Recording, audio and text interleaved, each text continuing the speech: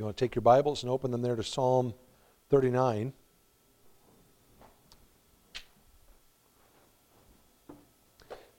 And I wonder if you have ever confronted the cold, hard facts of life. I'm not talking about the birds and the bees facts of life. I'm talking about the fact that you probably will never be rich. You probably will never be famous. You're probably not going to write the great American novel or compose a top 40 hit. Okay? I'm sorry if I'm the one to break this news to you, okay?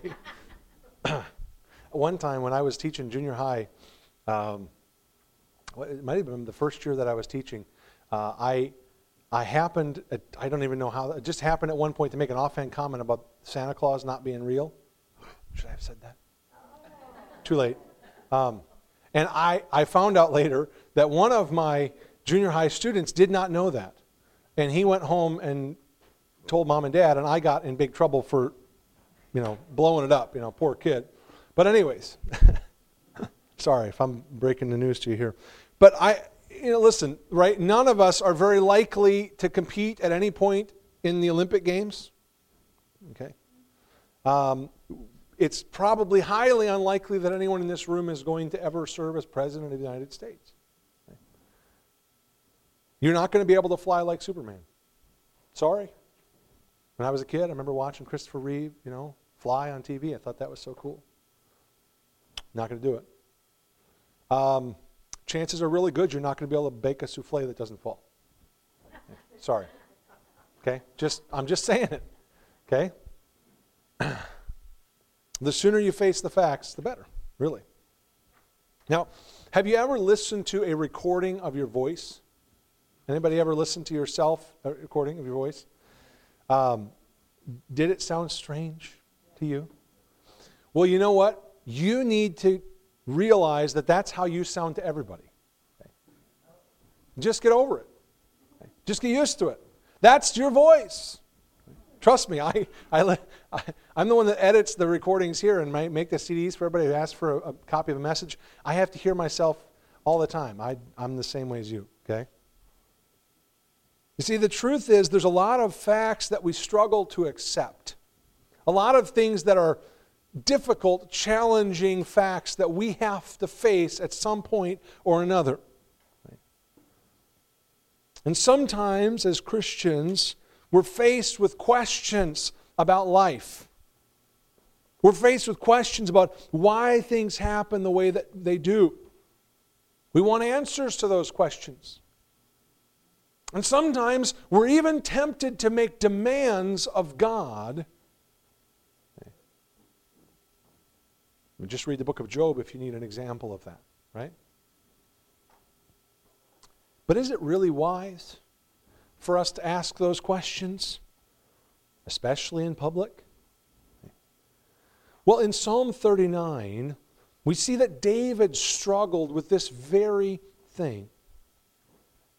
And he was able to hold his tongue for a little while, but eventually he was overcome by the turmoil that was within him, and he began to speak to God.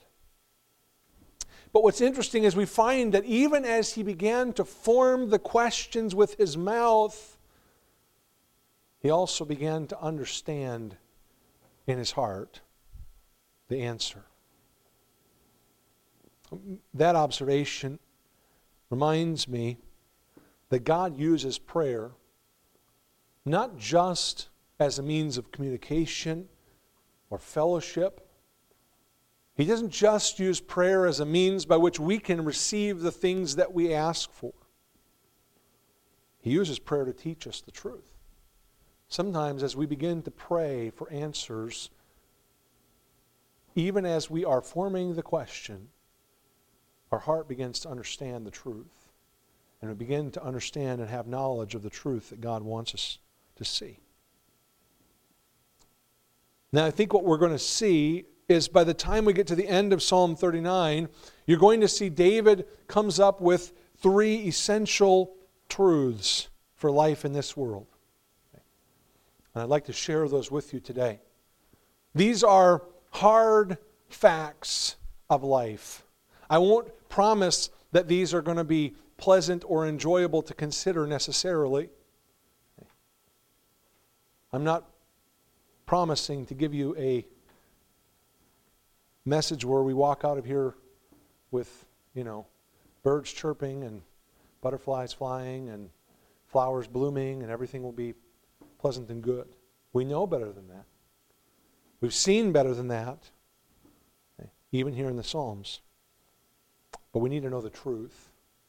And that's what we're going to claim, and that's what we're going to look at this morning. So I'd like to read Psalm 39, and you can just follow along. I'll have it on the screen here, and you can follow along with me here as I read it. And then I'm going to ask a word of prayer, and we'll ask God to help us then as we study Psalm 39 this morning.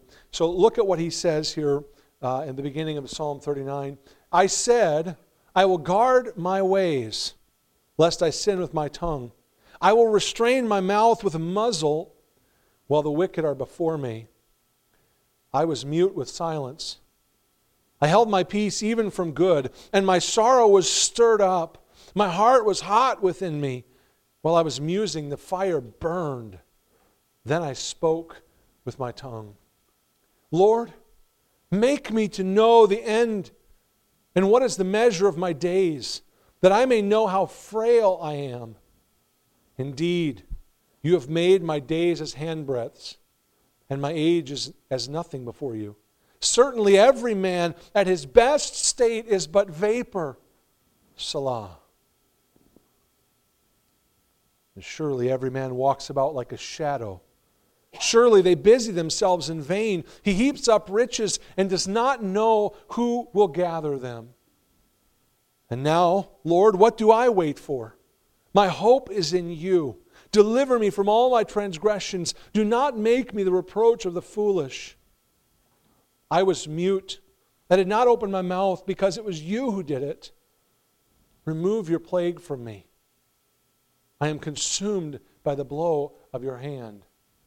When with rebukes you correct man for iniquity, you make his beauty melt away like a moth. Surely every man is vapor.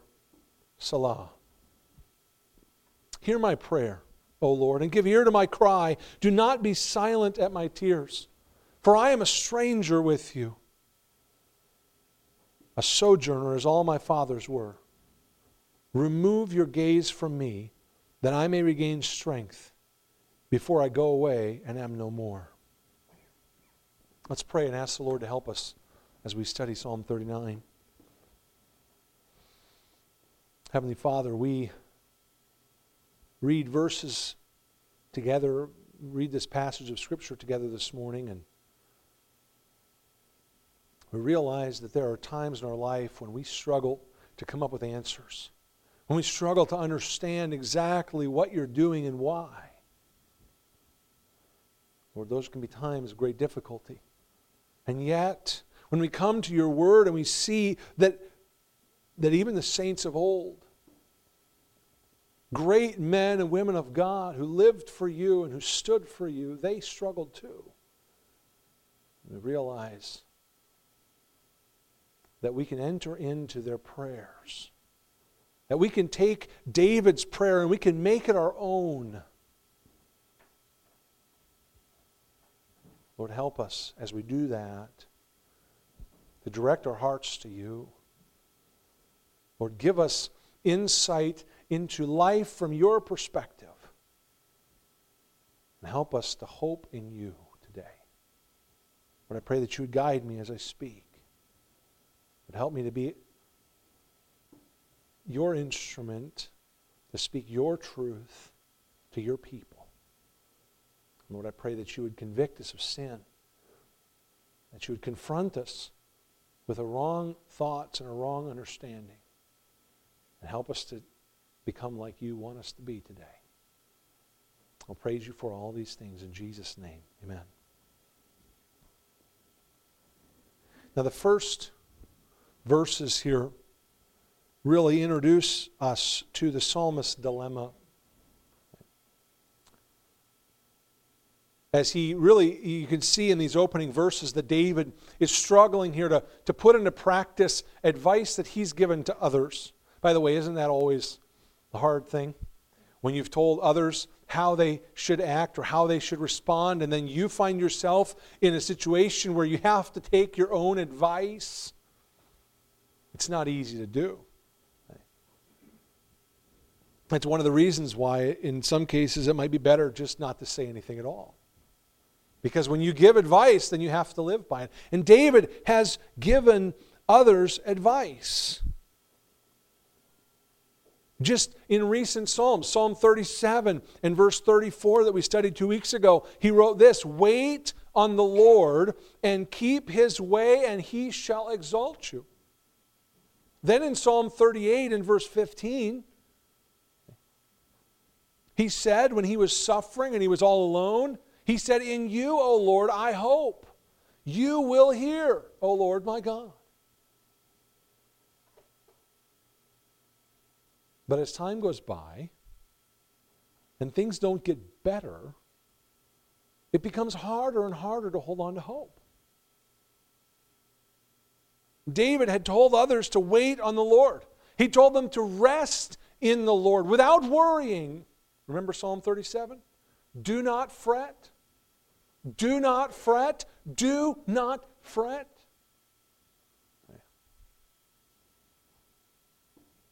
Now, David is facing an extended time of suffering and trial with no sign of relief.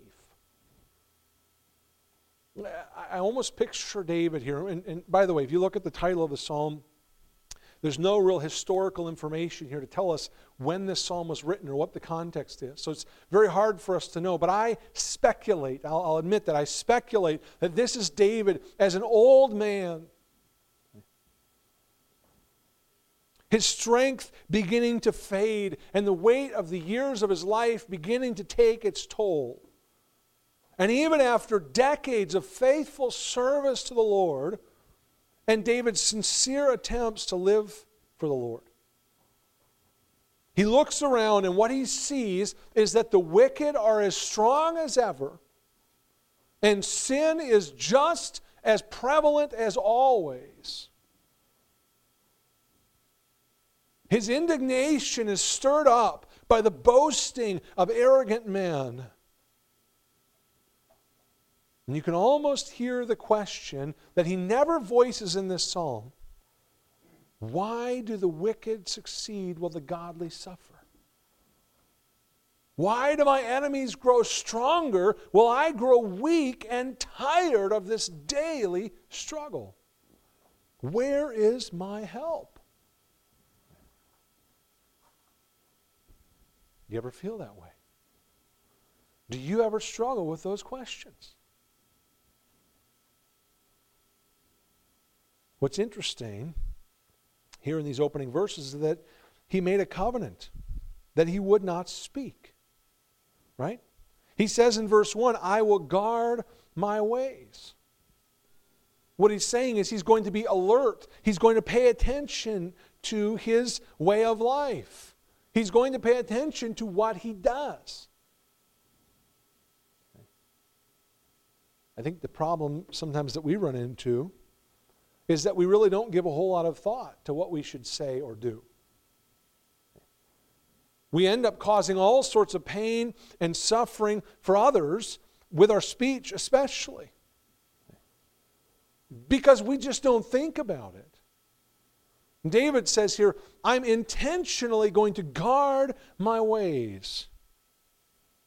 It's not an accident when the Apostle Paul wanted to prove that all men were guilty of sin in Romans 3, that he pointed to our corrupt and sinful speech.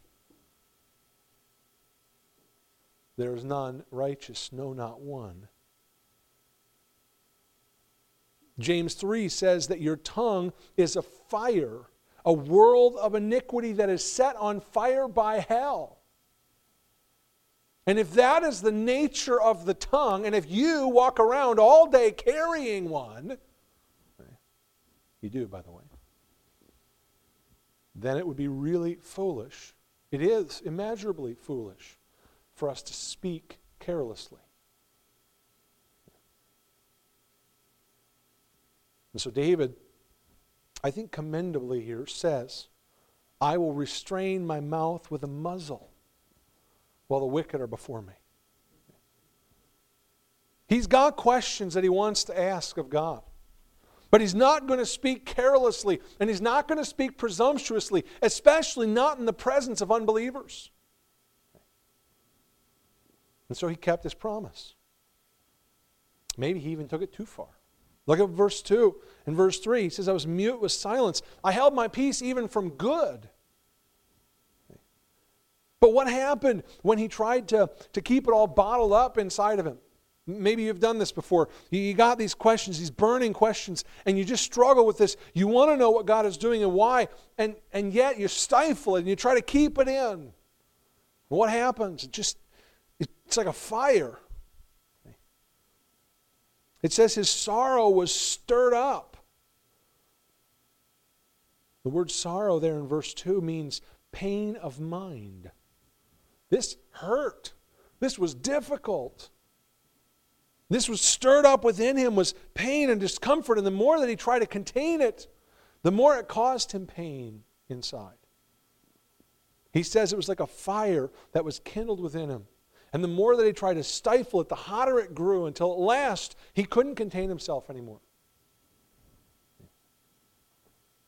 Now, scholars disagree over whether he was right to muzzle himself. Probably the majority that I read this week suggested that it was a good thing that he held his tongue from speaking sinfully, but that he probably went too far. I don't think it really makes a huge difference either way. What we do see very clearly here is that when David began to speak, he didn't foolishly charge God with injustice. He didn't accuse God of failing to keep his promises. Instead, what he did is he sought understanding from the Lord. That's how he begins what he says in verse 4. Lord, make me to know. Lord, I'm trying to understand. Help me to see what you're doing. Give me understanding. Give me wisdom. Of course, James tells us that any man that lacks wisdom is to ask of God. And so it's a good thing to pray for wisdom, for understanding, for knowledge from the Lord. That is a good thing to pray for. That's what we see David doing here. You see, with understanding, with wisdom, he is able to put his struggles into perspective. He's able to see his life the way God sees it. That's the kind of insight that we need to seek. And so even as he begins to ask for understanding and wisdom, David uncovers, if you will, 3 essential truths for life. And the first one we find in those opening verses of his prayer, verses 4 and 5. It's this: life is short. Life is short.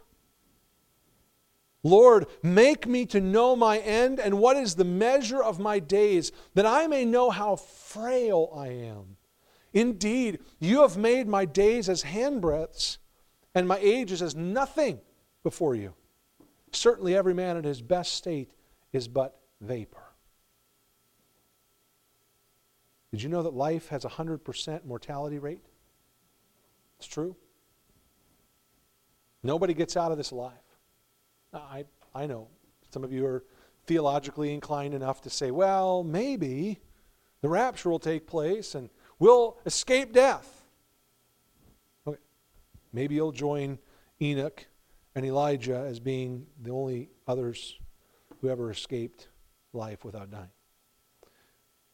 But that's only going to be a very small minority of the Christians who ever lived. Fact of the matter is, I wouldn't bet on it. You need to prepare for the fact that this life ends for all of us the same way. Blaise Pascal wrote that we must define life backwards and then live life forwards. What he meant by that was we have to know and understand how our life is going to end and then live today in light of that end, right? We have to realize that life comes to an end. Is there anything that you would do differently today if you really believed that you could be gone tomorrow? Think about it. What would you do different today if you really believe that tomorrow it could be over? David asks the Lord to show him just how short his life is, to help him to know the measure of his days. He's not asking here for like the date. God, tell me how many days I have left. He's not asking for God to show him how long his life is going to be. He's asking for an understanding of the measure. To measure means to compare it to some other standard, right? When we want to measure something, we compare that to an accepted standard. We have a ruler, a tape measure, and we hold it up to the thing we want to measure. And by comparing it to the standard, we get a sense of how big it is. That's what David is saying. God, help me to see what my life really amounts to so I can really understand what this is all about. Again, this is about getting God's perspective. David even hints at how God sees us there at the end of verse 4, that I may know how frail I am. That word frail means tending to die or cease to exist. God, help me to see that my life is tending to be over. That I'm hanging by a thread. This really isn't a great revelation. I think we all know that life is short.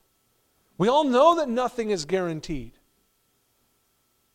But we need help putting it into perspective. We need God to make us understand the measure of our days. Just think about it this way.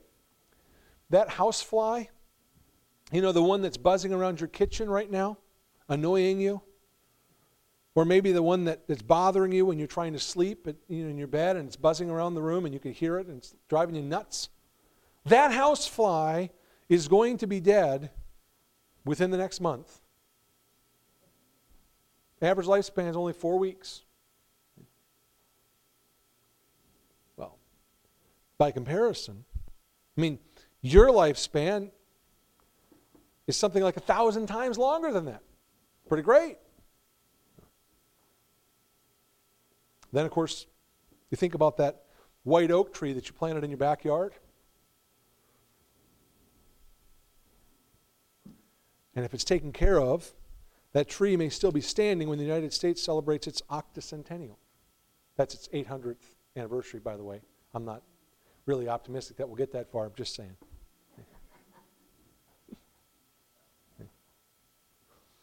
When you compare yourself and your lifespan of 70, 80, 90 years, maybe, and you compare it to the Lord Himself who is eternal, you realize that it is nothing at all. That's exactly what David says there in verse 5. Lord, my age is as nothing before you. He says there that his days are handbreadths. That's the distance from one side of your palm to the other at the base of your fingers. It's one of the smallest measurements in the Hebrew Bible that they use, the handbreadth. David says, this is how brief my life is. It's like a handbreadth. It's here and it's gone. And we marvel at a man or woman who lives to be 100 years old. But I like to do math, so I thought about that a little bit. And I thought, we have about 6,000 years of recorded earth history. If you live to be 100 years old, you will see less than 2% of the recorded history of earth in your lifetime. I mean, it's just not really that impressive. Please don't misunderstand. I'm not trying to put you down if you're a few years older than I am today, or if you're going for a target, I got to get there. I'm going to get to 100. I'm going to get there. But you and I need to understand this life we're living is nothing but a vapor. It's a puff of steam that exists for a moment and then it vanishes completely away. Even if you're a child here this morning, you need to understand that your life will be over before you know it. It goes so fast. So what do we do? If we understand that life is short, what is David doing? Well, we need to pray for wisdom. Pray for wisdom to live today in light of the shortness of life. It's going to be over quickly. So how do we live today knowing that this life is a vapor? We have to think about and understand our end. Now, I know that's uncomfortable, but we have to do it. It's a difficult truth for us to face. Now, verse 6 starts what is another strophe of the psalm, I think, because at the end of verse 5 you have that word Salah, which likely means a pause, a break.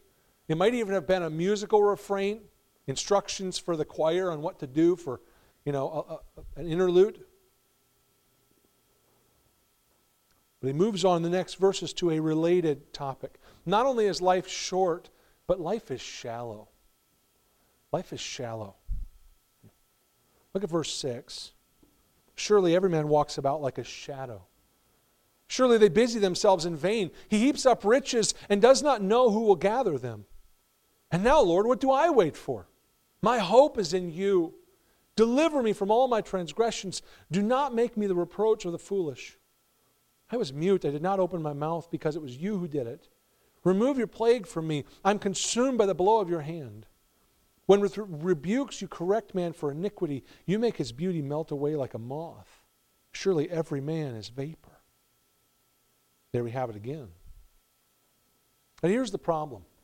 Because we don't know the measure of our days, we end up wasting them, pursuing empty and broken things. That's the issue that he begins with in verse 6. The tendency of mankind is to run back and forth, to busy themselves for nothing. Okay. Every man walks about like a shadow. But how much weight and substance does a shadow have? None. There's nothing there. He says we busy ourselves in vain.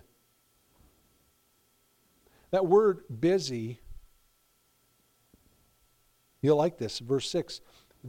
We always talk about how busy we are. That word busy there means to agitate yourself. Isn't that true? We get so busy.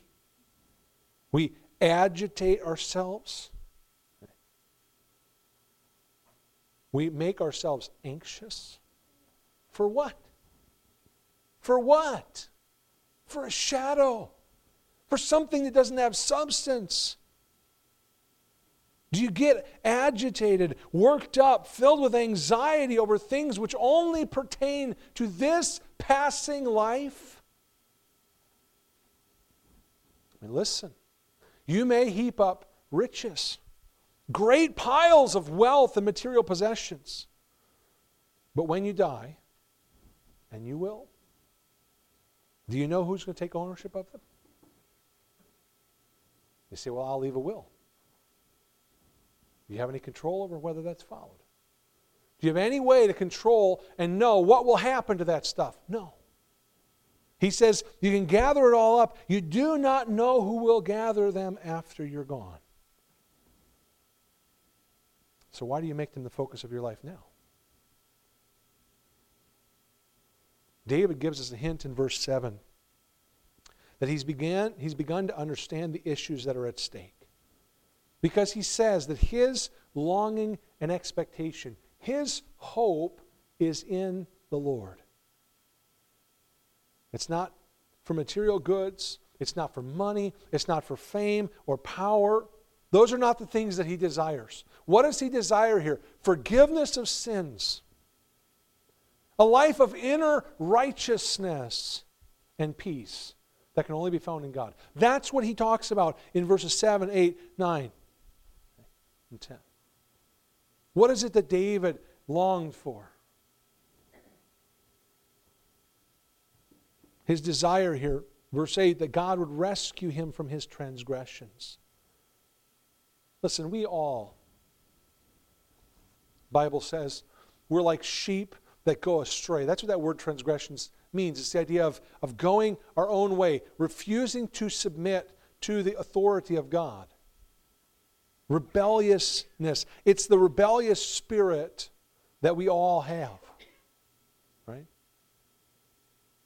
Nobody can tell me what to do. I want this. So I'm going to do this. David prays that God would deliver him from it. I don't think that David is necessarily in these verses talking about a specific sin that he's guilty of. I think what David is saying here is, again, I picture him as an old man who's lived by faith. And as he grows older, he becomes even more aware of the sinful tendencies that are in his heart. And the older he gets, the more sensitive he becomes to the sin and the temptations that are around him.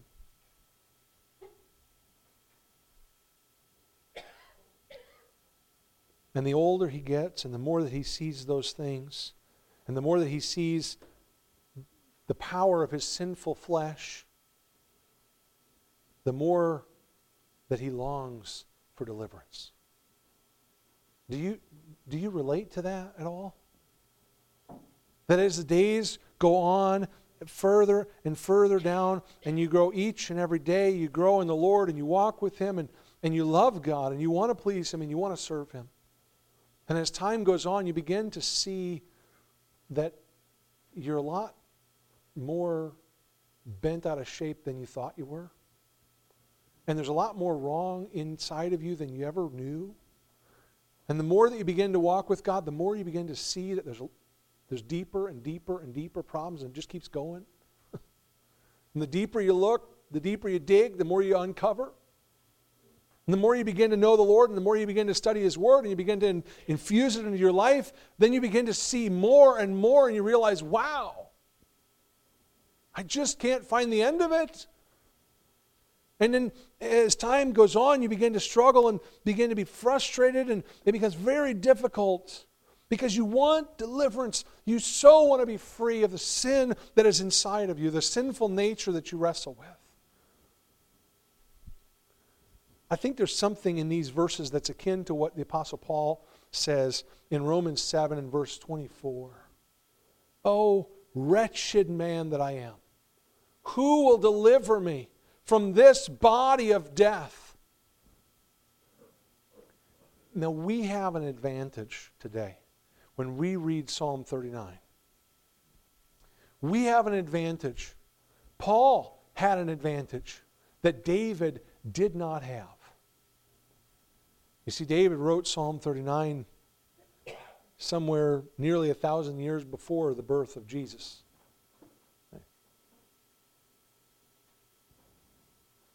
But you and I and the Apostle Paul, we live in the shadow of the cross.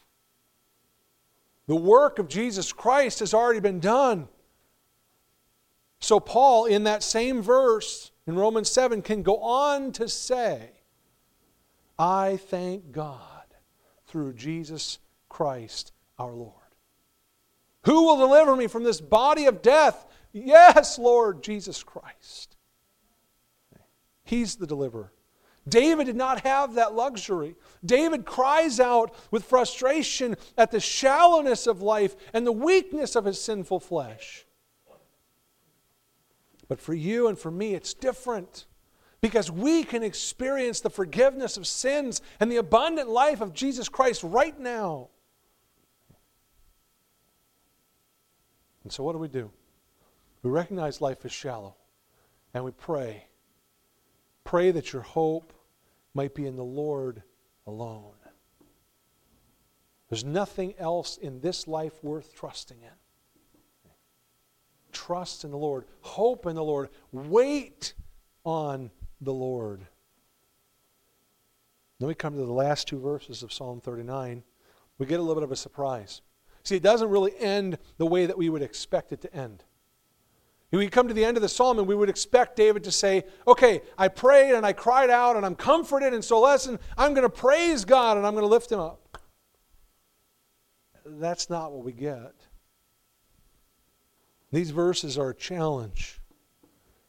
But there's another essential truth for life that we need to understand here. Life is short. Life is shallow. Life is a sojourn. Verse 12, hear my prayer, O Lord, and give ear to my cry. Do not be silent at my tears, for I am a stranger with you, a sojourner, as all my fathers were. Remove your gaze from me that I may regain strength before I go away and am no more. Well, these two verses present us with a challenge because they appear to contradict each other. I see in verse 12, he prays that God would hear him and act on his behalf. But then in verse 13, he prays that God would look away from him. It's almost like on one hand he says, Lord, come near and help me. And then, no, go away. Please don't come too close.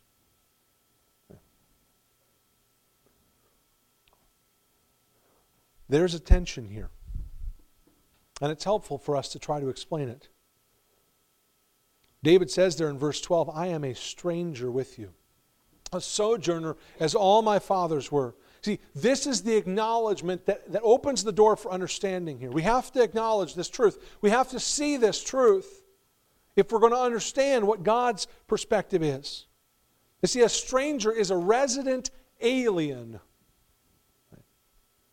It's someone who is living in the land of his own free choice. But he's not a citizen. And so he is at the mercy of the native inhabitants of the land. That's what David calls himself here. David says, Lord, I am a stranger. I'm a resident alien. I'm living in this land, but I'm not a citizen. And I'm at the mercy of the owner of the land. David says, I'm here in this world. I'm here in this life. But it's not mine. I don't own it. I don't belong here. I'm not a citizen here. And so I'm at the mercy of you. David understood that he was a temporary resident of the earth, subject to the good favor of its owner. One of the implications of that is that we can't make demands.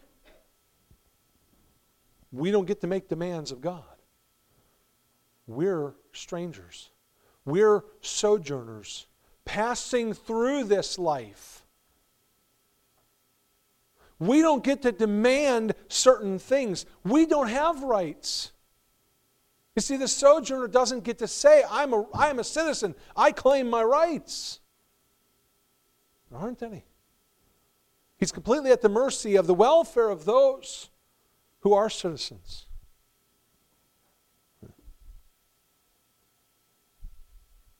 And so David's prayer in verse 12 is a prayer for generosity from God.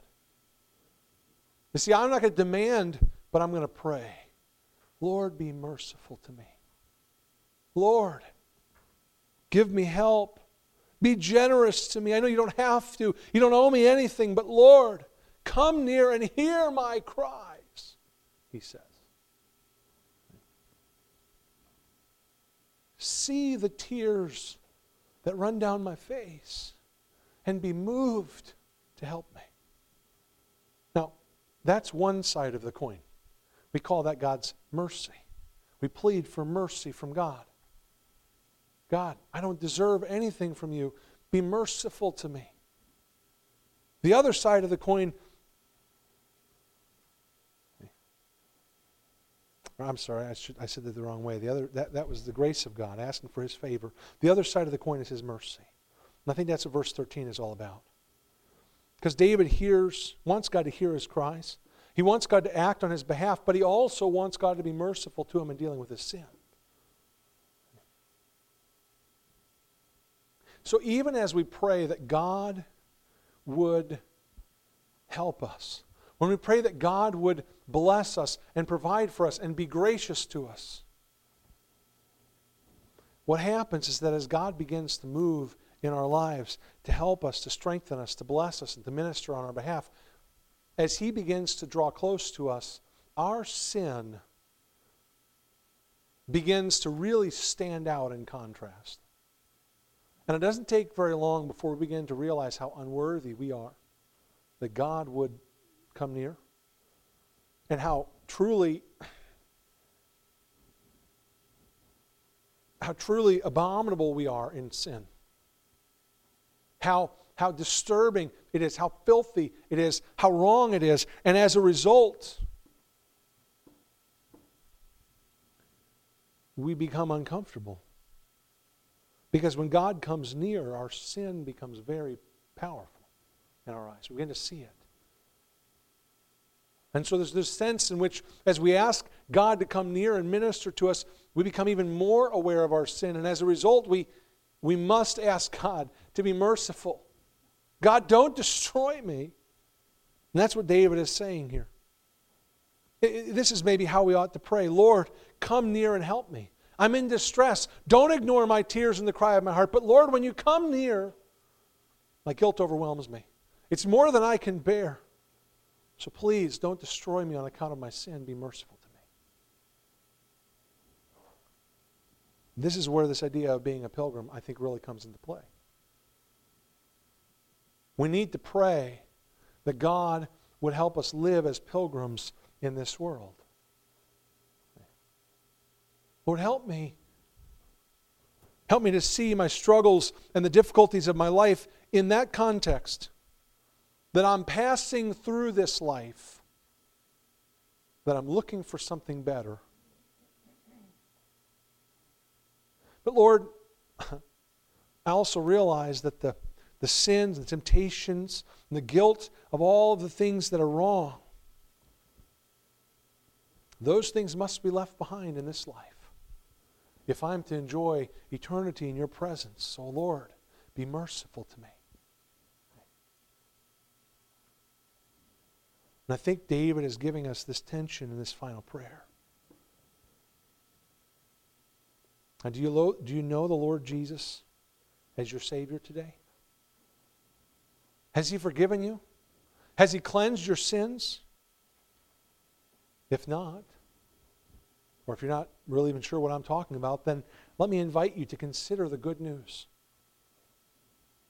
That although you may be haunted by sinful thoughts and the actions you've done, you can be forgiven. You can be made right with God because of the sacrifice of Jesus Christ. And although this life may be filled with conflict, with pain, and with struggle, and although its pleasures may prove empty and unsatisfying, you can find hope, you can find joy, you can find peace by trusting in the Lord. The Bible says Jesus died for your sins and was buried, and on the third day He rose again. So you could be set free from your sin. So you could enjoy a life of real meaning and purpose if you'll trust in Him.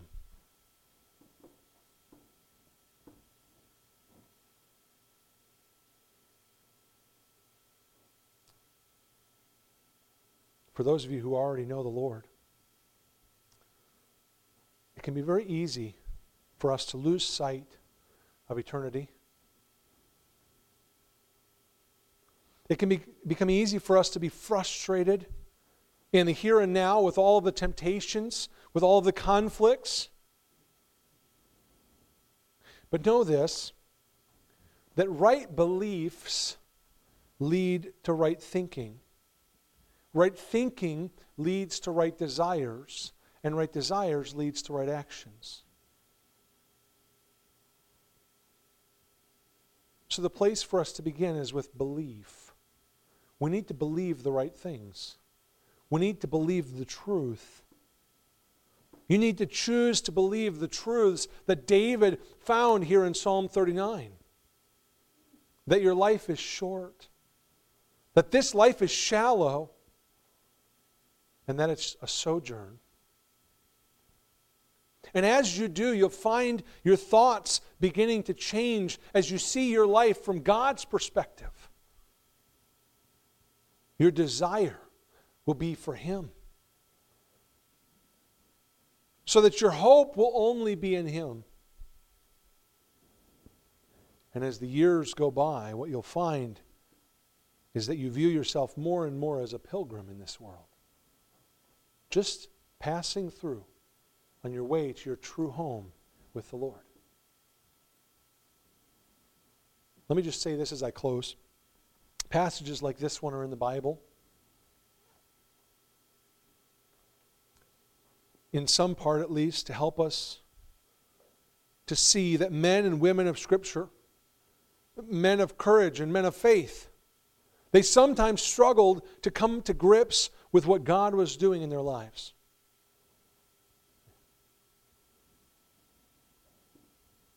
And I think it helps us because you don't have to be afraid to speak openly and honestly with the Lord about your fears and about your feelings. The fact that this prayer is recorded in Scripture proves that God understands your frustration and your struggle. As one writer put it, He knows how men speak when they are desperate.